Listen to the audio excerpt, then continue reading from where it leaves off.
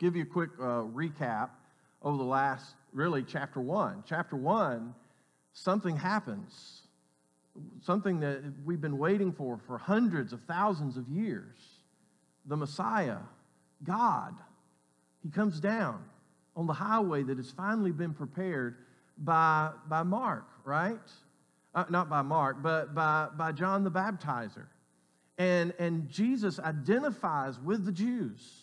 He identifies with the nation of Israel as he passes through the waters, as he is led into the wilderness to be tempted for 40 days.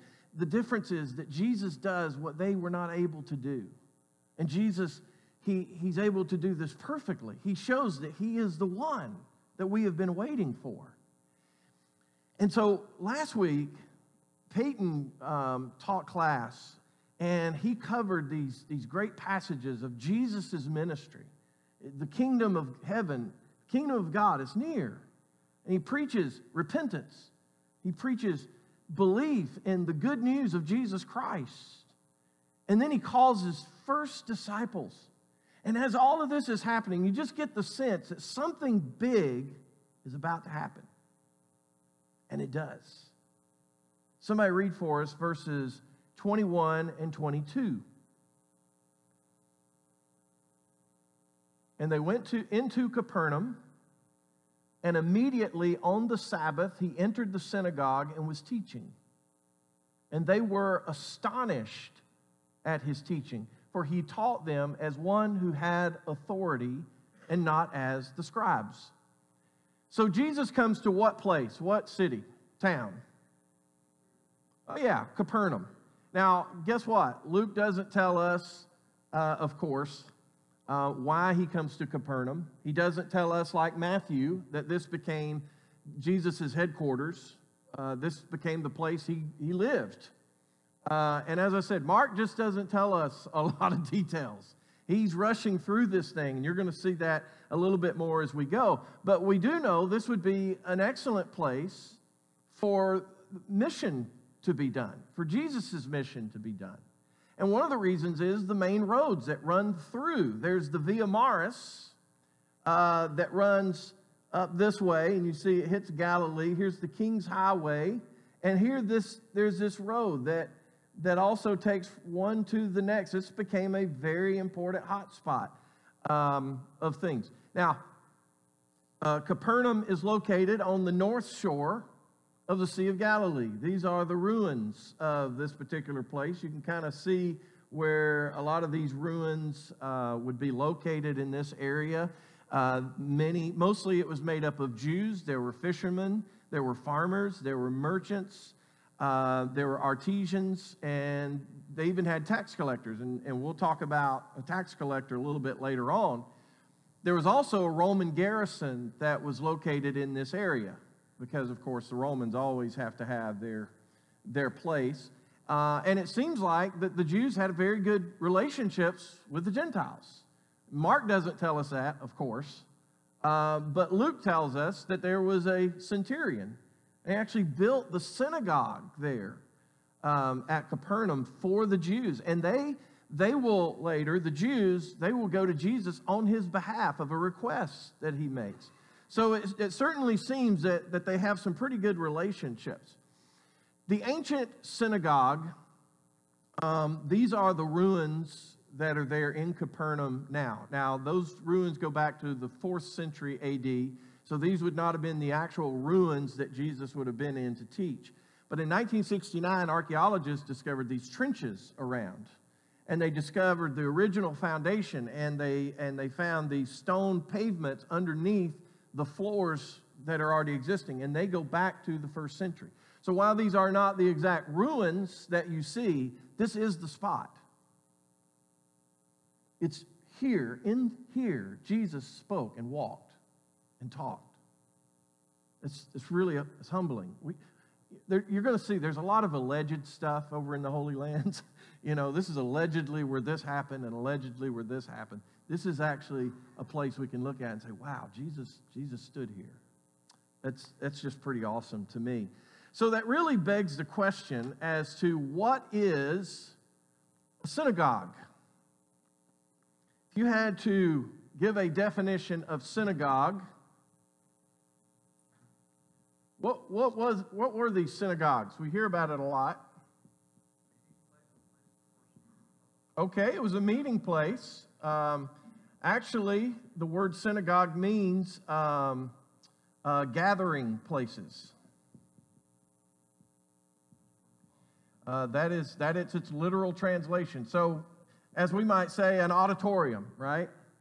What happened in the synagogues?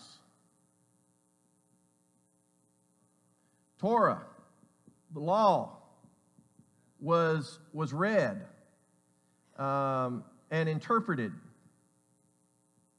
inside of these, inside of here as well. And they also had what was known as the leader of the synagogue. And his job is very interesting because he's not the one who reads and interprets Torah. His job is mainly as a librarian, custodian, worship committee, maybe even a school teacher, just depending on the place and everything else. But his job as the leader of the synagogue is to bring those in who can read and interpret law and Torah.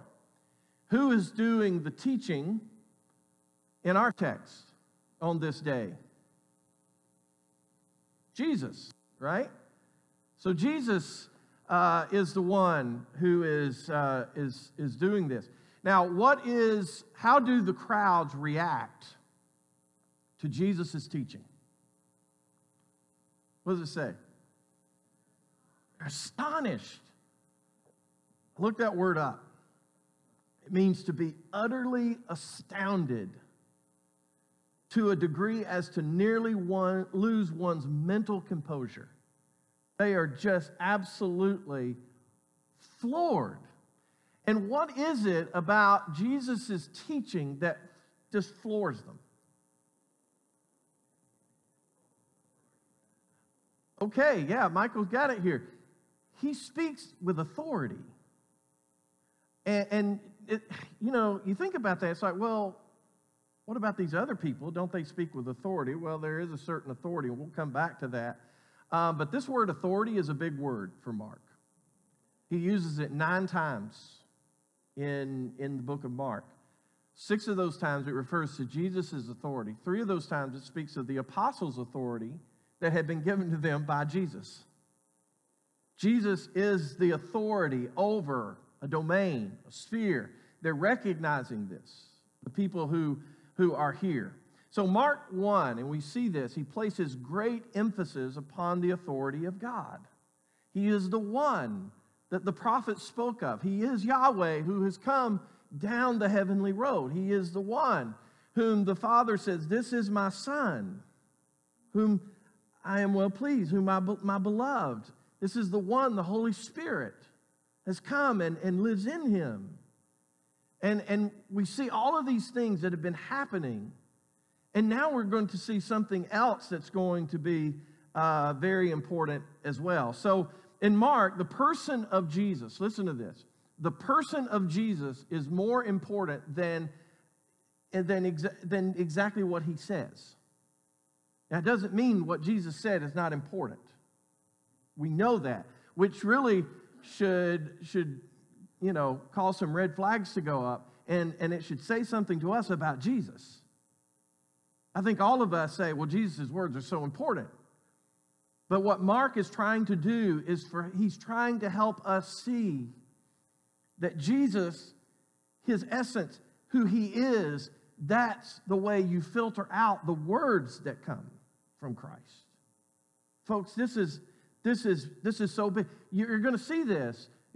Mark's going to talk about Jesus teaching, and he's going to show the response of people who heard Jesus speaking.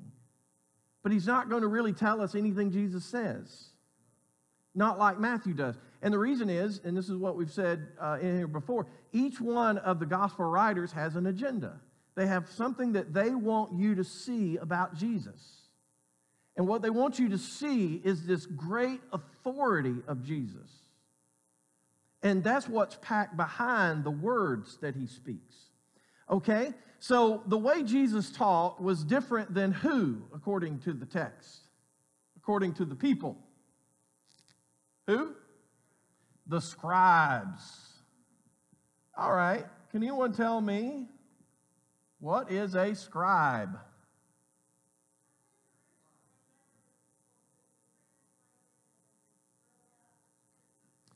Okay, and yeah, they were experts, what we might call them, experts in Torah.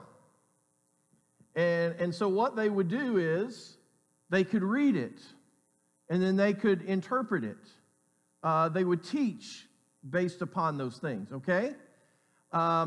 We also know that this was very important to have scribes back in the day, and even times before that. Why? Yeah, illiteracy was a huge issue. Not many people could read and write, folks. So there was this real need for not only for the Jews, it was especially important for the Jews because of what they bring to us, but it was also very important for all the world. And Ezra, it seems that he is the first, at least what we have in Scripture, he is the first of those that are called scribes, and he becomes the first in this long line of scribes.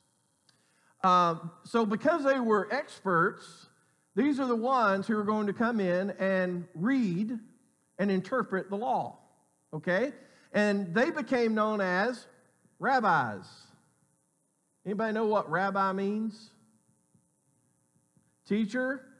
Anybody know the literal? My great one. Okay? My great one. That is the literal translation. And this is the way they were treated them as well. They were the ones who had the first seats in the synagogue. When they entered a room, everybody stood. When they walked down the street, if you pass by these rabbis, these great teachers of Torah, then people bowed to them. Okay?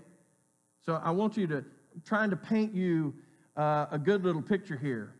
So Mark is establishing the authority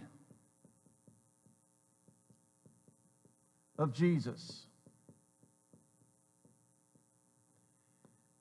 And the authority of Jesus is over the authority of the synagogues. It is over the authority of the scribes. This is exactly what he is trying to do in here. And guess who it was that continually fought against Jesus? The synagogues and the scribes. In the book of Mark, we find only one positive of these groups. 18 other times we see that they are fighting against Jesus. And the question is, why? Why do you think they did this?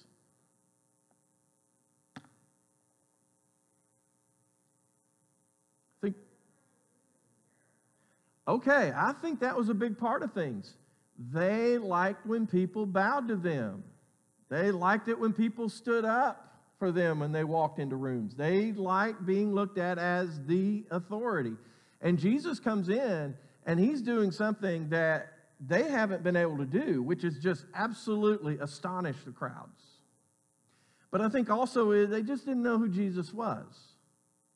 But Jesus' authority was greater. And it's like, well, how is it greater? Let me give you an example. So these rabbis, they would say, Moses said. Or they would say, the great rabbi said, when they looked into these things. But Jesus taught as one who had the authority of God in heaven, one whom the Spirit of God was living in him. This goes right back to his baptism. The way he taught was different. It wasn't, he was not leaning on these others. And look, that's not to try to cut down the scribes and say, well, these rabbis and scribes, that they were no good. Listen, I do the same thing. How do I teach? I teach, okay, listen, this is what Mark says. Or I'll say, listen, there's this scholar, and I learned from him, and this is something that I learned about this text that I just never had seen before. Okay, there's nothing wrong with that. But that's not the point, is to try to elevate me above the scribes either. The whole point is that Jesus is the ultimate authority. Okay? All right, let's keep going.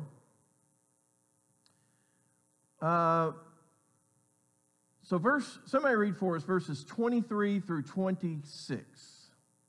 Okay.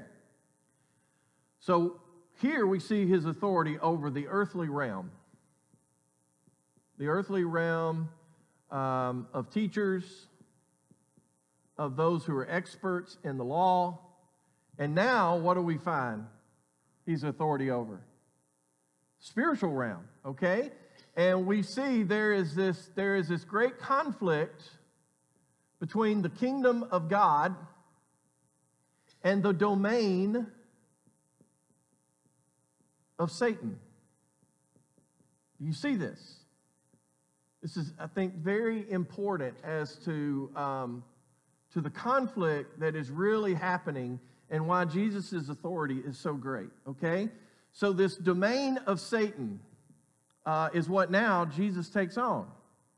And there's a couple of things that I noticed that I think is interesting. One is, where is the demon-possessed man? He's in the synagogue. Does that seem odd to you? It's like, what are they doing in the synagogues? Did you know 5 times in the book of Mark, we're going to learn about demon-possessed people in the synagogues? It's a place they didn't mind hanging out. And I think it shows to where the synagogues had gone at this particular point. These are the people who hate Jesus. These are the people who are hard-hearted. These were the people that even tried to persecute Jesus. Folks, it's not a surprise, or it shouldn't be a surprise, that this is where they're hanging out. And we could also make the same case for the church, couldn't we? I mean, just because it's a synagogue, just because it's a church, just because it's a temple, listen, we've got to make sure that we are very open to the authority of Jesus. We've got to make sure that we are very open to what Jesus has to say to us, and that's what we are to be. And not to be so proud of our own selves and our own teachings and worried about, what other people, this or that. So Jesus' authority, he had as a teacher. But now Jesus demonstrates his authority in his teaching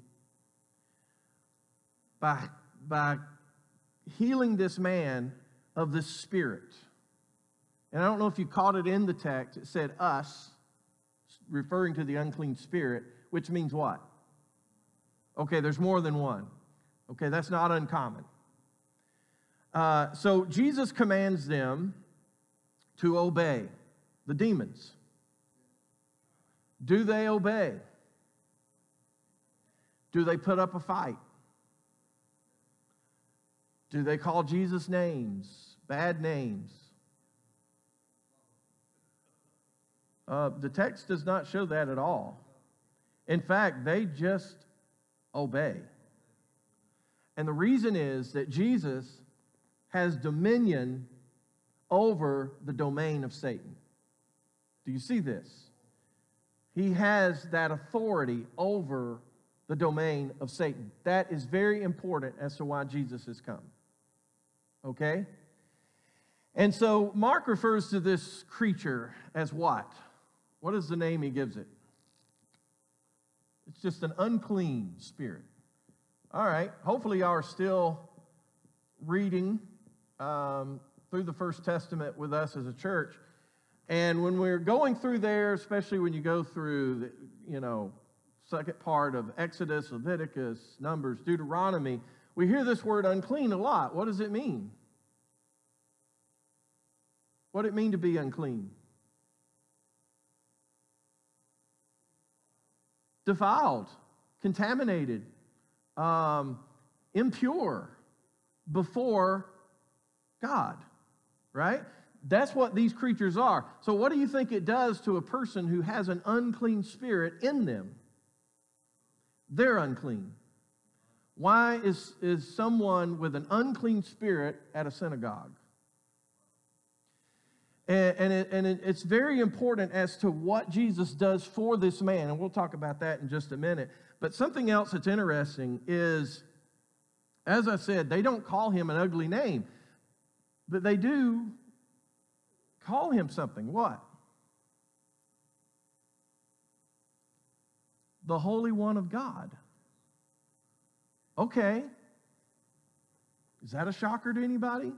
That these unclean spirits are referring to Jesus as the Holy One of God? And by the way, this may be a reference to Samson. You know, we just read Samson. And what a lot of people don't realize is that Samson is a type or a shadow of Jesus, which is crazy for us to say, because we just think of Samson as this womanizer, and you know, he gave in to Delilah and all this kind. But there's a lot of things about Samson.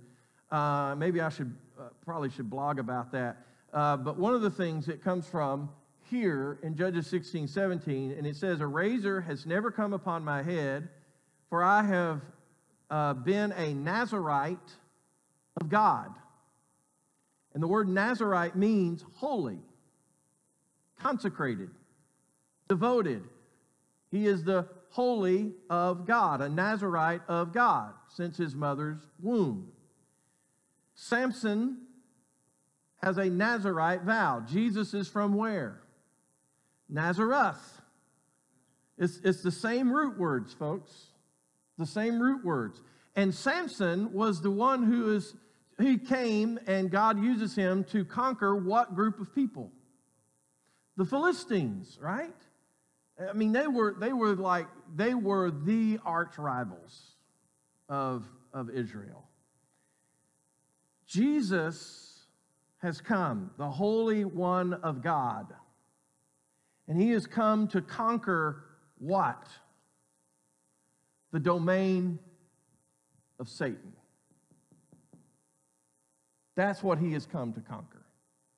And he's going to do a better job than Samson did. And later on in chapter 3 and verse 27, it says that Jesus he's going to bind the strong man. And it's referring to Satan and his minions is what we find there. Now there's something else. Why did Jesus tell these unclean spirits not to say anything?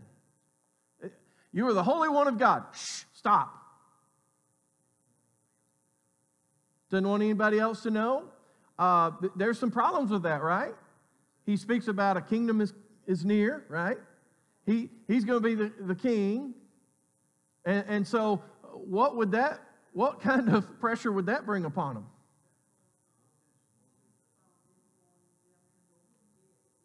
Yes, did not want him to know who he was just yet.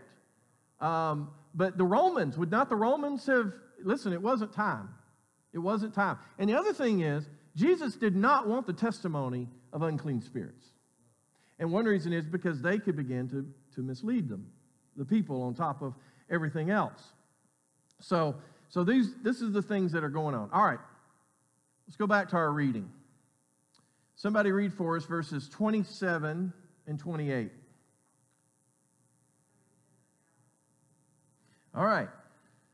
So, how do the crowds react to this great miracle of an unclean spirit being cast out of this man? What does it say? Yeah, they're amazed. It's a different word than the one before. But notice it means to be affected with wonder. It's a result of some unusual event. I would say casting out a demon is a pretty unusual event. And they are just amazed at this Jesus. And of course, they go out and tell everyone. So not only has an unclean spirit been expelled, but I think what is also very important for us to understand is that this man with the unclean spirit has now been clean. Yes, he's been clean. This man, so we don't need to underestimate what was happening with these spirits. And they were oppressing It's a word that is used here. They tormented humans. And you can read about them. You can see the ones where they cast them into the fire and they try to drown them, and they they're naked and they're strong enough to break chains. I mean, they're just these awful things. And Jesus, he has come and he has rescued this man from the domain of Satan. Folks, we've said it, it's been pointing it out, that there is another Exodus coming. And this Exodus has begun. And he's coming to take us out of the domain of Satan. He's already getting the demons and the unclean spirits out. He has proved that he can lead this Exodus. And he can lead us from this domain of Satan. Okay, let's keep going. Somebody read verses 29 through 31. Okay, before we get into the heart of the story, I don't know if you've been catching this or not. We find these words immediately.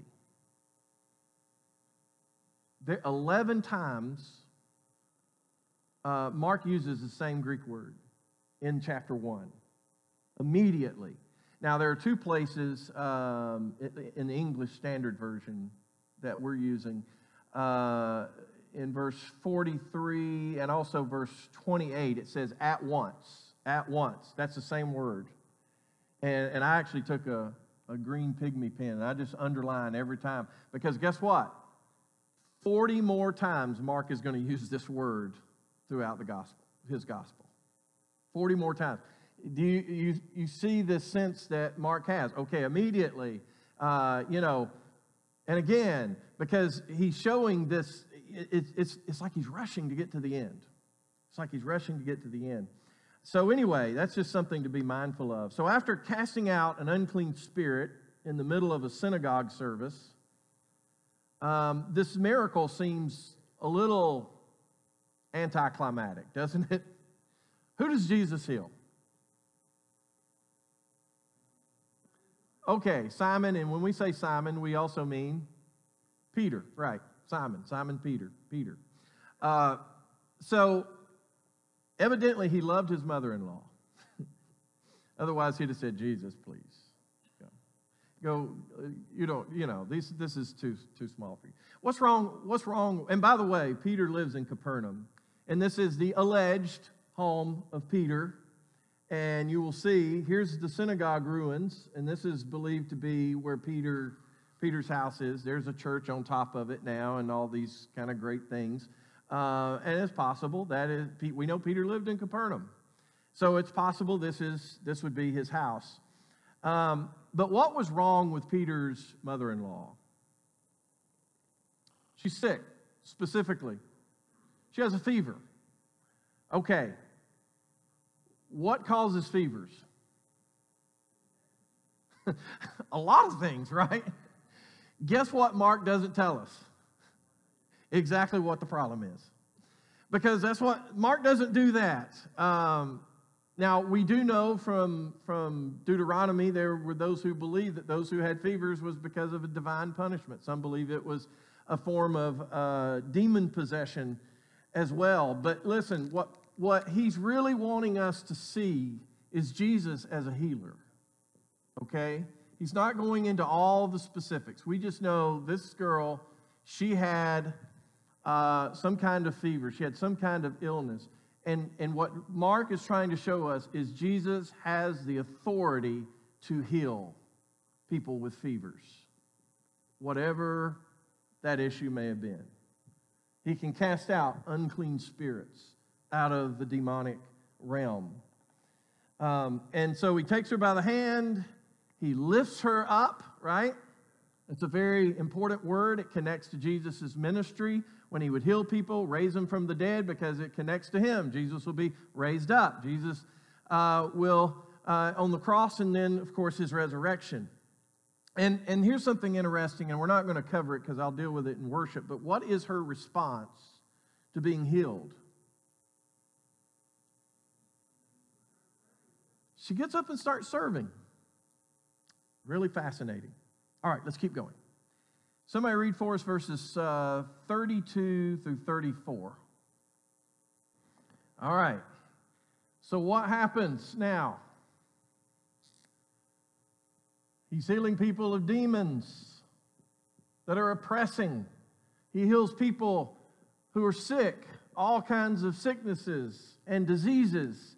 And it's expanded. It's gone from this person with a fever, this person with an unclean spirit, to the whole town that comes out. And Jesus just heals them all.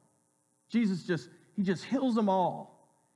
What it means is God's rule is advancing. He is the one who has come down to seek the weak and the vulnerable.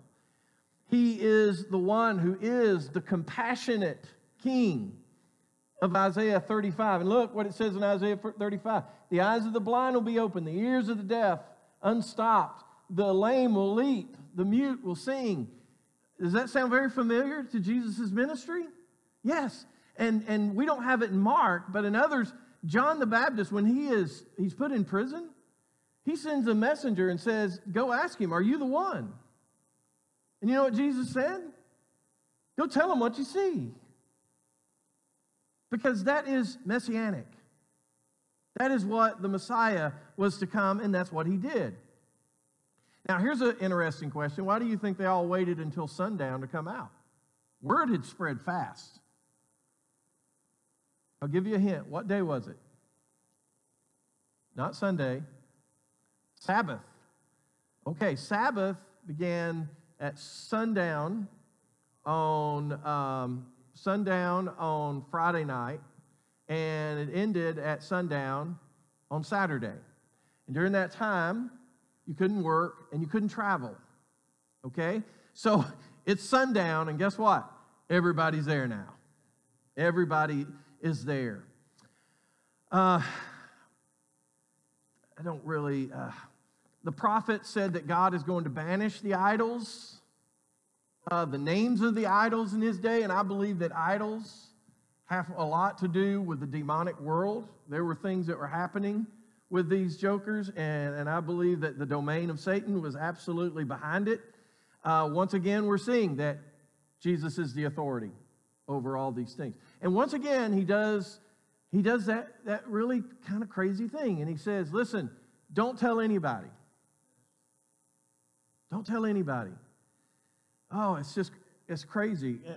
We don't have time to read Isaiah 49, but Isaiah 49 in verse 2, it talks about the power of the one who's coming, the servant king. And it says that he will be hid. It will be hid like someone in the shadows, someone like an arrow in a quiver, and this type of thing. And so Jesus is not really going to reveal who he is. His real enthronement is going to come when? It's in a crazy place. It's the cross. It's the cross. And we'll see that as we go. This was his enthronement. In fact, does anyone know the first person who acknowledged Jesus as the Son of God at the crucifixion? Centurion. I should have brought a moon pie. I'll get you a moon pie. Very good. It's a centurion, right? Guess what? The first person who says it is a representative of the nations.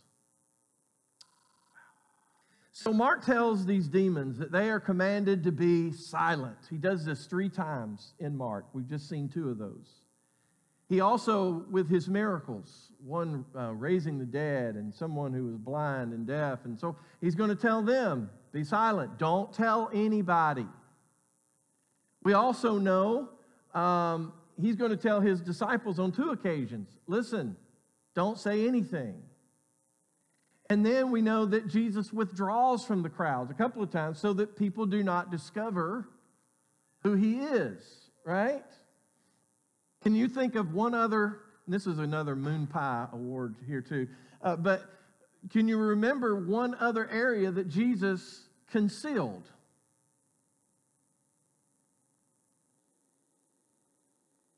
Parables. Parables.